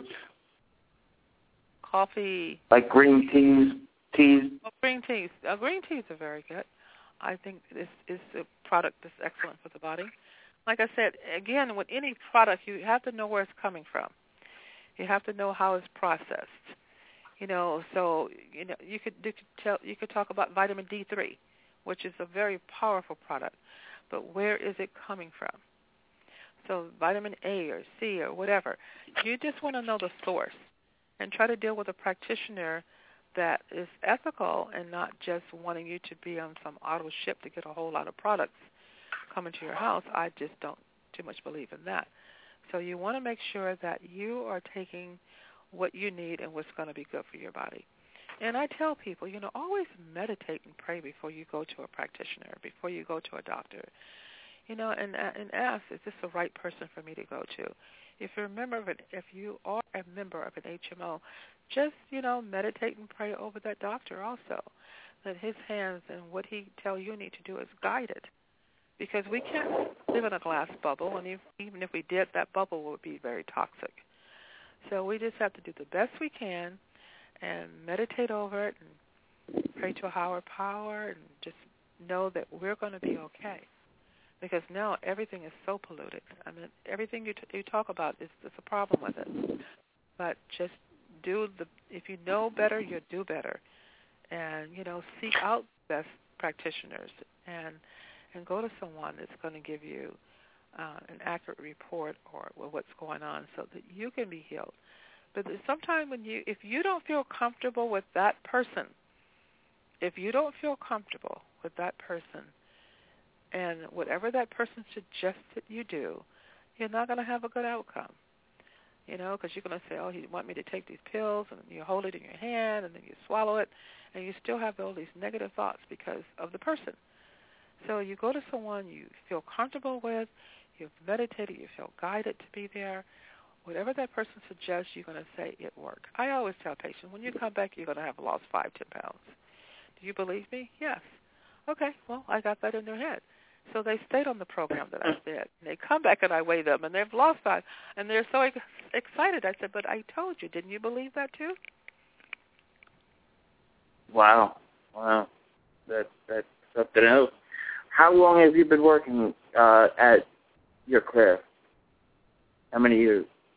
Well, through my challenges myself with my health and a couple earthquakes and the Rodney King riots that burned down one of my clinics. Oh, really? Yeah, it's been a journey. So I would say almost 30 years, here or there, give or take. 30 years, wow. And tell us a little bit more about that book. Well, the book is 16 chapters, and it starts off with my childhood. It ends on the last chapter on 16 is the journey of forgiveness. It is something that I set out to do, and I wanted to design a book, not so much about my journey, but something that a person would listen to it, because we all have gone through journeys. We can all write a book about our childhood and our teenage years and so forth and so on. We all have a book inside. But I was inspired to write this book, actually an audio book, the first day of the trial. The first day of the trial, I sat in my car when I arrived home. And it was like people have to hear the voice. Right. One situation is in 1990. So the e-books are very popular now. The voice e-books are books. popular. Like I didn't even do an e-book. I went straight. I have some of the people who are working with me, or engineers that have worked with Michael, who came on board to help me. I said I want to produce an audio book. I want a song in the same title of the book. That was a journey within itself. So we do have a song entitled "Written Before I Was Born," a song by Toni Malone. She did an excellent job. We also have the book itself, and the producer, the engineer who was working with me, who is the engineer for Michael, and he worked with Luther, and my goodness, a list of Grammy people. He's a phenomenal human being. But every time we would go in the studio, I was putting him to sleep. He said, I don't know what it is about your voice, but I just get so relaxed, we couldn't finish anything. So I had to take my book, and I had to step back and say, okay, now what am I going to do, dear Father? How am I going to do this? And so I was impressed to do it as a interview book. So I set up all the bullets for the entire book, and I have a young lady who came on board to do the questioning, and it's like an interview book. So it covers each chapter, and it's interactive. So it doesn't put anyone to sleep. But it covers from childhood to being bullied to schedule for an amputation to I was in 2 comas. The first coma, I actually went to hell. And the second coma, which is about almost 10, 12 years apart, the second coma, I went to heaven. How to heal after a divorce, which I work with a lot of women that go through a lot of problems of healing after a divorce. How do you heal? How do you forgive? And going through that whole journey. So I've been divorced about 30-some years also. Oh, really? Yes. And so healing through that. And then there's a chapter entitled A Gift Through Infidelity. And that's one of the, I love all the chapters in the book, but that is such a beautiful way how I met my fourth, I call her she is my fourth daughter that I met after I was divorced. And it has helped so many women who have the same situation as myself. It's just amazing what we go through as women. And even men. Men go through a lot of the same thing. So my fourth daughter, she and I are very close. And I met her after I was divorced. And the journey of meeting her and she being in my life has been absolutely beautiful. So, and a lot of people, my goodness, that's just, even the title, people say, well, my goodness, a gift through infidelity. I mean, how could that be? But it's truly, I came up with these wonderful titles. The first couple of titles was my niece from my ex-husband. She was working with me, and we were sitting down. And like I said, first I was going to write it, but it was just too much time trying to take care of the clinic, which was very busy, and patients, and my 3 daughters, they actually are adult daughters, but, grandchildren, and trying to find time for them. And then I get so involved and wanted to do other projects and different things, something I'm launching even right now that I hope to bring to New York and to all the other states, because it's something that I wouldn't do nationally and international probably, and that is thermography screening and walkathons using thermal imaging. So it's important to me to do that. Now I've included with my nonprofit early screening for stroke screening, because so many women, and men too, but women, it's already been noted that over 500,000 women will have a stroke this year. It's noted that 500,000 women will have a stroke. We do not have the same symptoms as a man, and 5% of those women will die. This is what statistics are showing. My concern is, let's start screening. Let's screen and then take care of it. If you know, like I said, if you know better, you'll do better. So let's get the screening done. So I have a diagnostic company that I utilize in my practice, because I will do ultrasounds of the thyroid, ultrasound of the breast, ultrasound of the abdomen if I find something there. I'm going to take it a step further. We're going to find out what is going on with you so you can see for yourself. Now we're going to work on let's start healing. But this will be a mobile unit where I'll be going from city to city, state to state, to provide early breast screening, because the one thing that's hitting women that they're not aware of is inflammatory breast cancer. And inflammatory breast cancer is non-detectable by a mammogram, CT scan, MRI. They cannot find it. So her name is Jacqueline, and her organization is called the Tatas. I think that's cute, the Tatas. But fortunately, she had gone to her doctor several times, and she has her own nonprofit. You can find her on the Internet. She went to her doctor several times to say, this is before I met her, there's something wrong with my breast. And her doctor kept doing all these tests and said, there's nothing wrong, to go home. There's nothing wrong. And finally, it was her chiropractor who had the machine, thermography machine, did her test to find out that she had inflammation of the breast. And by the time it was diagnosed by her primary care physician, she was stage 3.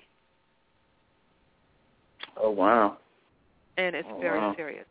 I am an advocate for a healthier lifestyle. I'm an advocate for our health, and I'm, because of my own journey of colon cancer, and you name it, and I have come to surpass those things. And not to say that, I'm still a work in progress. I still work on me, because if I don't take time to work on me, I can't help anyone else. So it's important that I work on me to stay healthy. So I'm such an advocate on these issues, because I know that we all have a wonderful purpose for our life. We all have a purpose for our life. Everyone listening to this call, you have a purpose for your life. The reason why you're here on this planet, you have a purpose. My purpose is health care. I know it is. I know it. It comes so natural. It comes so easy. I enjoy it. I would probably move into my clinic, if I didn't have to go home and get some sleep. But it's something I enjoy doing. I travel to treat patients.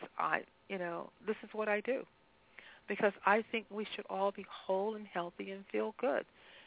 We have that right. We have that God-given right to feel good, to have a happy quality of life. We do. That's right. What's your take on people that walk a lot? Say that again? What is your opinion on walking, taking walks? And exercising, you mean? In an exercise way, yes. Okay. Exercise is so important. That is vital to exercise. People who cannot, I have people who are quadriplegics, and working with them, there's exercises you can do. You might could do upper body Tai Chi, physical therapy. The True Tesla machine that I brought up can exercise your body even if you cannot walk. It can help to exercise your body. If you had surgery or an amputation, use what you do have. You know, you use what you do have. You don't use it, you lose it. The muscles atrophy, and then you can't lose it, because I've seen people's muscles just freeze up. So walking is the most simplest exercise you can do. You don't have to do it if you can't do a brisk walk due to the air quality, or if you have asthma or some type of lung condition or severe high blood pressure where you don't want to speed up the heart, or uncontrollable atrial fibrillation, know your limitation. Talk to your doctor and know what your limitations are.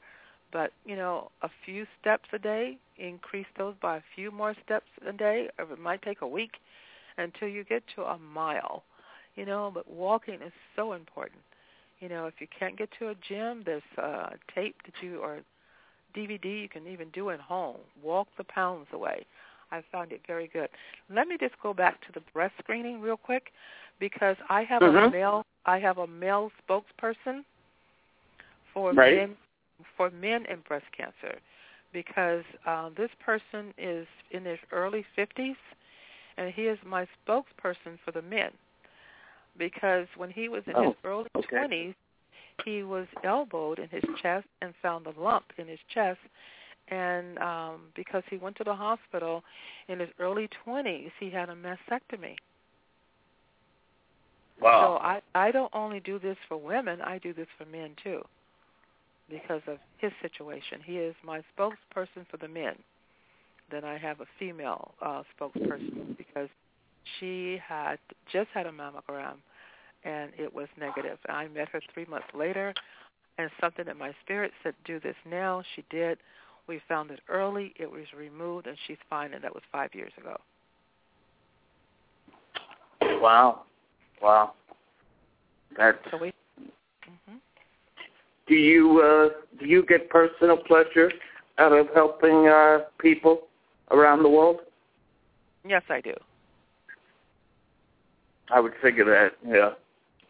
Because you do get some kind of, no pun intended, but you do get some kind of high out of helping, a natural high. You get a high out of seeing people do better things with their life. Is there any particular story where you could share with our listening audience where maybe the chips were down for somebody and you brought them back to a positive state of living? Is there any special story that you might want to share? Well, I probably have a lot of them, but after you asked me that question, what really came to mind was a lady who was at home, and she was terminal with cancer. And what I didn't realize, I couldn't fathom as to why I was there, but I never question it now because of so many things that have happened in my life with myself and other people. So when I got there, they told me she was not conscious, she was not responding, and I'm thinking, okay, this is a huge family. And so I'm thinking, why is she going through all of this? And, I know she has cancer. I know what the doctor said. She was in a hospital bed. She was in hospice. They didn't think she'd make it through the night. And I arrived there in the evening after I left my clinic, so I ended up being there a very long time. But what was so beautiful is that I told the family, I said, before I do anything, even her physical exam, because I had a lot of her history over the phone, I want the entire family there because her grandchildren were there. I want everybody to come into the room and hold hands in a circle around her bed. Oh, my God. We did that, and we had each one go around the room and just have their little special prayer for her on what they wanted to say. You know, because she's still with us, you know, and she's here. So we all prayed, and I felt there was a lot of problems within the family. I mean, there's stuff going on in everybody's family, you know, and I felt there was going on that they were not letting go and forgiving each other, and she forgiving them and vice versa, you know, because there was a lot of kids. And when you have a lot of kids and family, there's always something kind of going on. And so everybody prayed and everybody let go, starting to let go, and you could just feel it. And, you know, I opened my eyes and I looked at the lady, and her eyes was open, smiling, looking at everybody. Right. And she was not really responding when I arrived. And for her to see all that love, to feel that love and that joy, love is so powerful. And that must have been that epic. was just so beautiful. I didn't even realize I had been there almost 8 hours with the family, because just to see that, it was just so wonderful and so breathtaking. And I told the lady, I said, and then when I started treating her and giving her some things to do, and I told her, I told the family, I said, don't be surprised if she wants to jump out of this bed tonight. And they said, she was really weak. I said, don't be surprised. So they called me at 4 o'clock in the morning. They said, we can't keep her in the bed. She wants to sit up on the side of the bed and get up. I said, I told you that was going to happen. I said, don't be surprised, because she's coming alive. She sees more cooperation within the family, more love, more joy, more forgiveness. She was seeing that. And with the prayer is so powerful. Tell me about that prayer. It's so powerful. So as long as you stay within that yourself, I mean, that's just one episode that I've seen. You know, it was just so powerful to see that happen that night. And, you know, for quality of life, and that's what I'm concerned about, I don't say, even like a chemo doctor or an oncologist is not going to tell you, and they may say that, I don't know, we're going to get rid of all the cancer. But 9 out of 10, they do all their treatment. Everybody do all that they can. And, you know, to me, it's your quality of life. You know, this doctor have a picture that he put on the wall, and it shows a family standing around a patient, and the doctor's telling the family, well, by golly, we got it all. And only thing left in the bed is a head. Wow. Did you visualize that picture? So to me, it's your quality of life. I'm not saying I'm free of colon cancer. I'm not saying I'm free of this and free of that. But I tell you what, I have a very happy and a great quality of life. And the people who come to me, that's exactly what they have. They have a great quality of life. You want to be able to go out and enjoy life and enjoy yourself and be happy and be free. So love is so powerful. And I saw that more and more, especially with one of my relatives here recently. And it was actually my own grandfather, because I lost my grandmother in 2010, who was in her 90s, and my grandfather and she were both on hospice. Both was on hospice. And as soon as she passed, he came off of hospice and got well. But the moral of the story was that he was never really happy. He was not a happy person. I used to tell him, Granddaddy, why are you so unhappy? Well, I said I would stay with her until death do us part, regardless of the situation, regardless of this. I'm going to stay with her until death do us part. I don't think that do people any good if you're not in love, if you don't feel the joy. You walk into a room, you can feel that joy. You can feel the love. You can walk into a room with two bitter people who just had a fight, and you say, God, you know, it's thick in here. And people make that statement, God, it feels, you can cut it with a knife. You know, you can feel that too. But when it's love and joy, I had two people come to my office, and you could just see the love between her. I said, no wonder she's doing so well with this cancer and everything, because she has so much love. And then sometimes it's just loving yourself, letting go and just purely love you. not being conceited or anything, but just the joy and love of life, and gratitude, being grateful, not for what you don't have. It's like Michael always preached, love. Yes. Love lives forever. Very happy. Yes.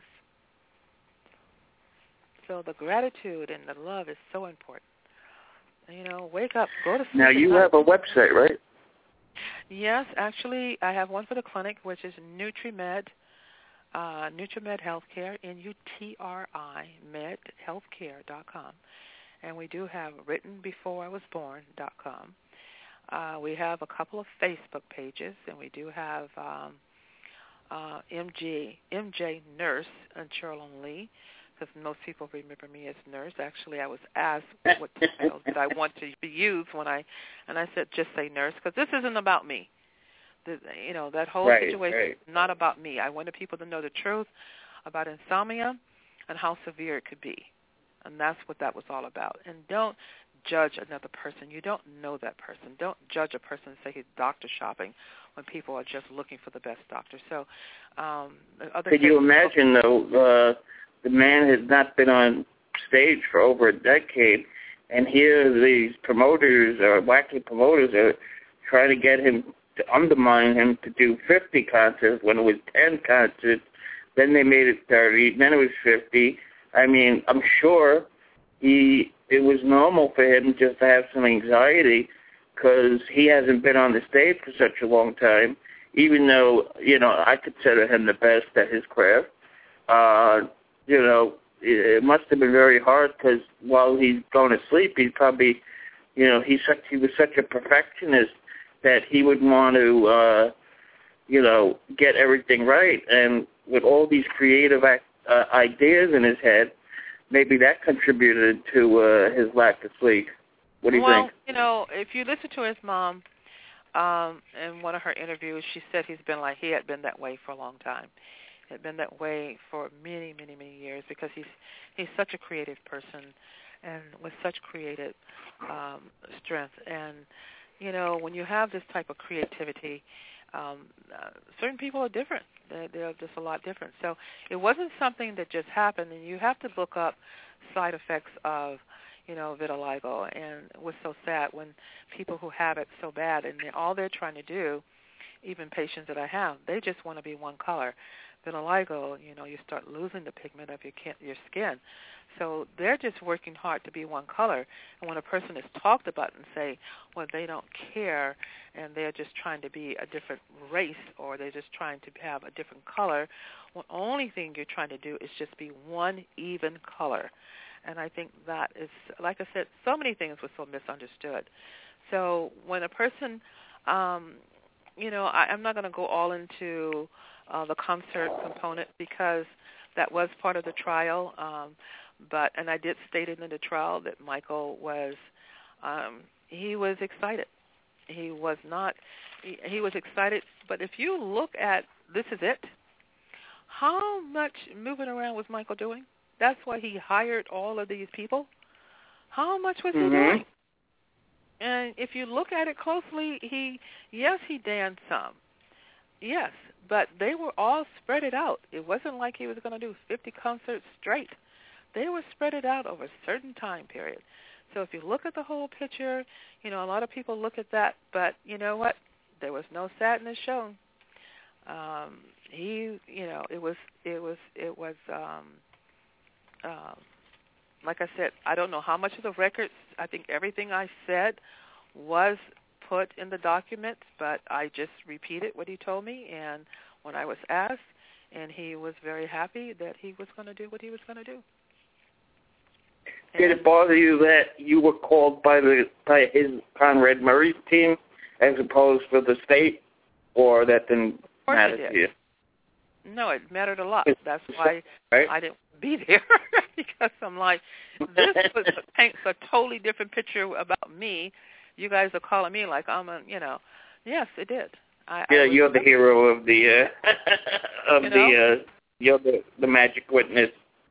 So basically, a lot of people just because you were called by the defense, people that don't know trials, think automatically, oh, she knows she's with Murray, blah blah blah, And that could be nothing further than the truth. No, you wanted nothing to do with this, and you couldn't even stand to look at him. Right. I had to really contain myself that I could walk past him. I just don't know how difficult that now, was. the defense wanted to call you to establish that he wanted propofol. That was basically your testimony, right? Yeah, but I also had a chance to say, yes, he wanted this, but when he wanted this, but the sincereness of that was, I cannot sleep. That's why I want you to watch me and see that I can't. He was not pretending. I know better. I know better because of where I've come from, Did you meet the kids? Of course. And everyone says from A to Z that he was a beautiful father. Would you say that is accurate? I would say that. And it's funny because it's sad because the day that, not funny, but the day that this had happened, I didn't even know, like I said, this other person was involved. I hate to even say their name. I wanted to go to the house that day because the clinic was real slow and say, you know what, I forgot to give him a Father's Day gift. I just want to drop it off with security and give him a Father's Day gift because I used to always tell him, I said, Michael, you should be nominated Father of the Year because there was such structure in that household. They all had dinner at the same time. I don't care what he was doing. He stopped and had time for his children. And I've been around a lot of people, trust me, and most of them, keep going with their career, keep studying, keep performing, keep doing everything they need to do.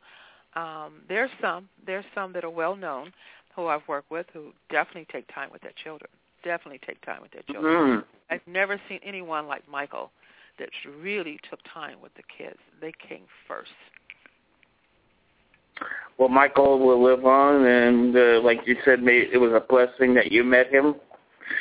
So, you could always think about that. And we wish you luck on the book. And you also you're on Blog Talk Radio on Wednesdays, right? Yes, I'm on every Wednesday Pacific Standard Time from 1 to 2 o'clock. And we deal with all health issues. That would be a 4 o'clock here in the East, right? Yes. Okay. I think it'd be 5. Yes. 3 hours? 3 hours difference. What time is it there with you? You're at, 9 o'clock?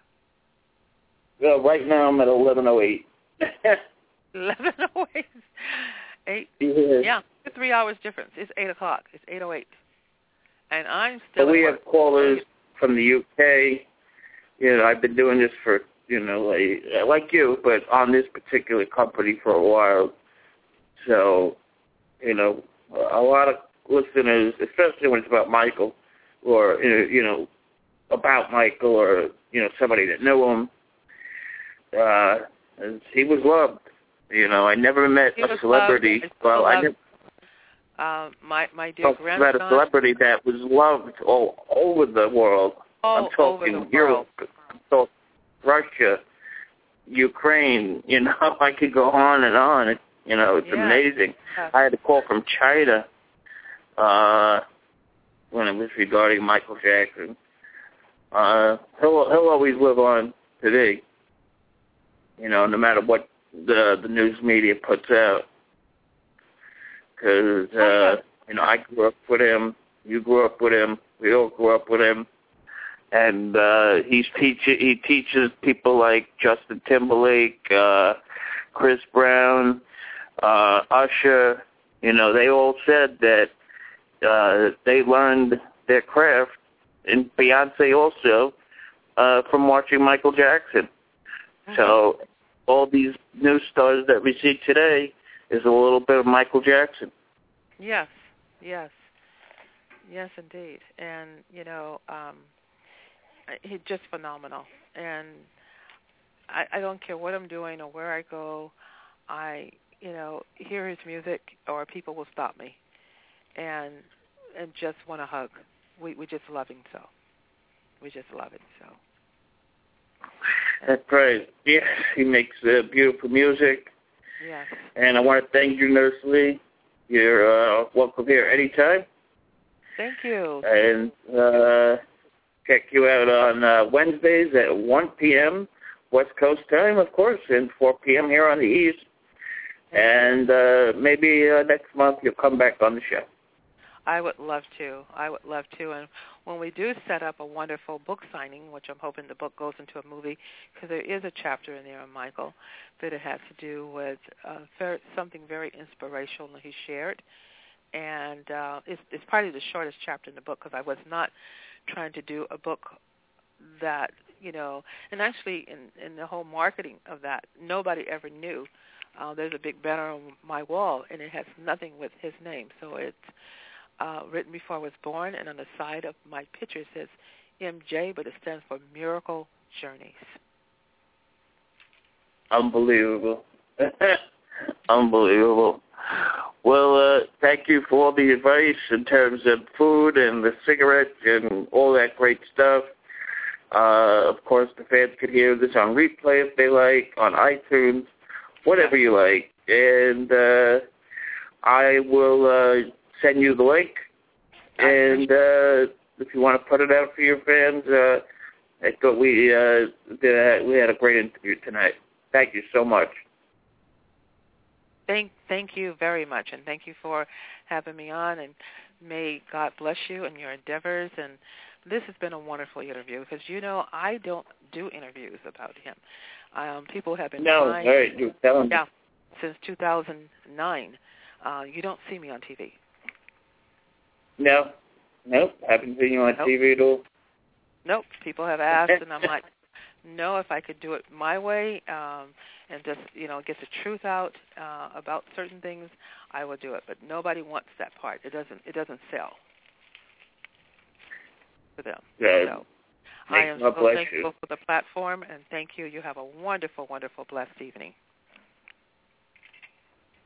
Yeah, amen to that, and God bless you too. I'm going to leave you guys with Michael Jackson's new hit, Well, Love Never Felt So Good. Take care, Doctor. We'll speak to you soon. Yes. Okay. Bye-bye. You too. Bye-bye. Bye-bye now.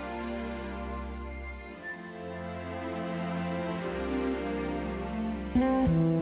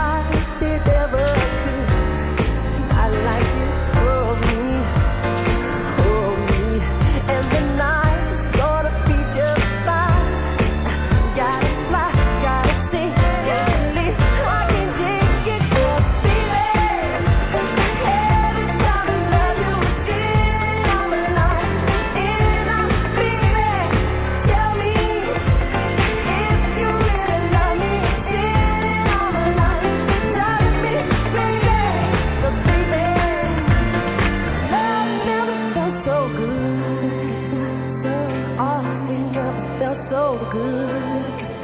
No, it never felt so good.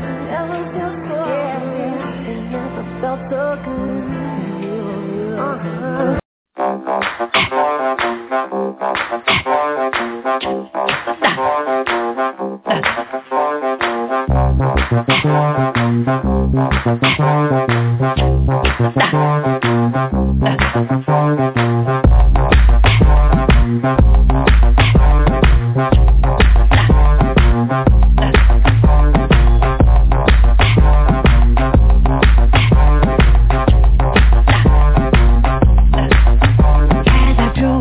Cross on the highway, my Jeep began to rock. I didn't know what to do, so I stopped and got out and looked down. I noticed I got a flat, so I walked out, parked the car like sideways, so I can find what I can fix. I looked around, there were no cars on the highway. I felt a strange feeling like a mist. Down towards the end of the road, and in the fog, a woman appeared.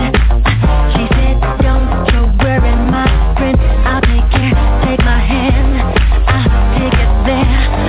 Oh, take me to a place without no name. Take me to a place without no name.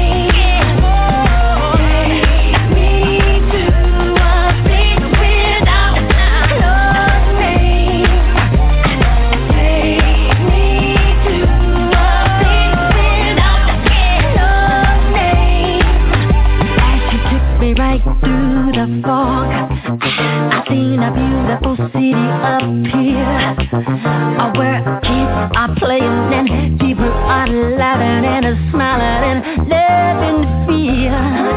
She said, "This is the place where no people have pain, with love and happiness." She turned around, looked down in my eyes and started crying and said again, "You got a friend."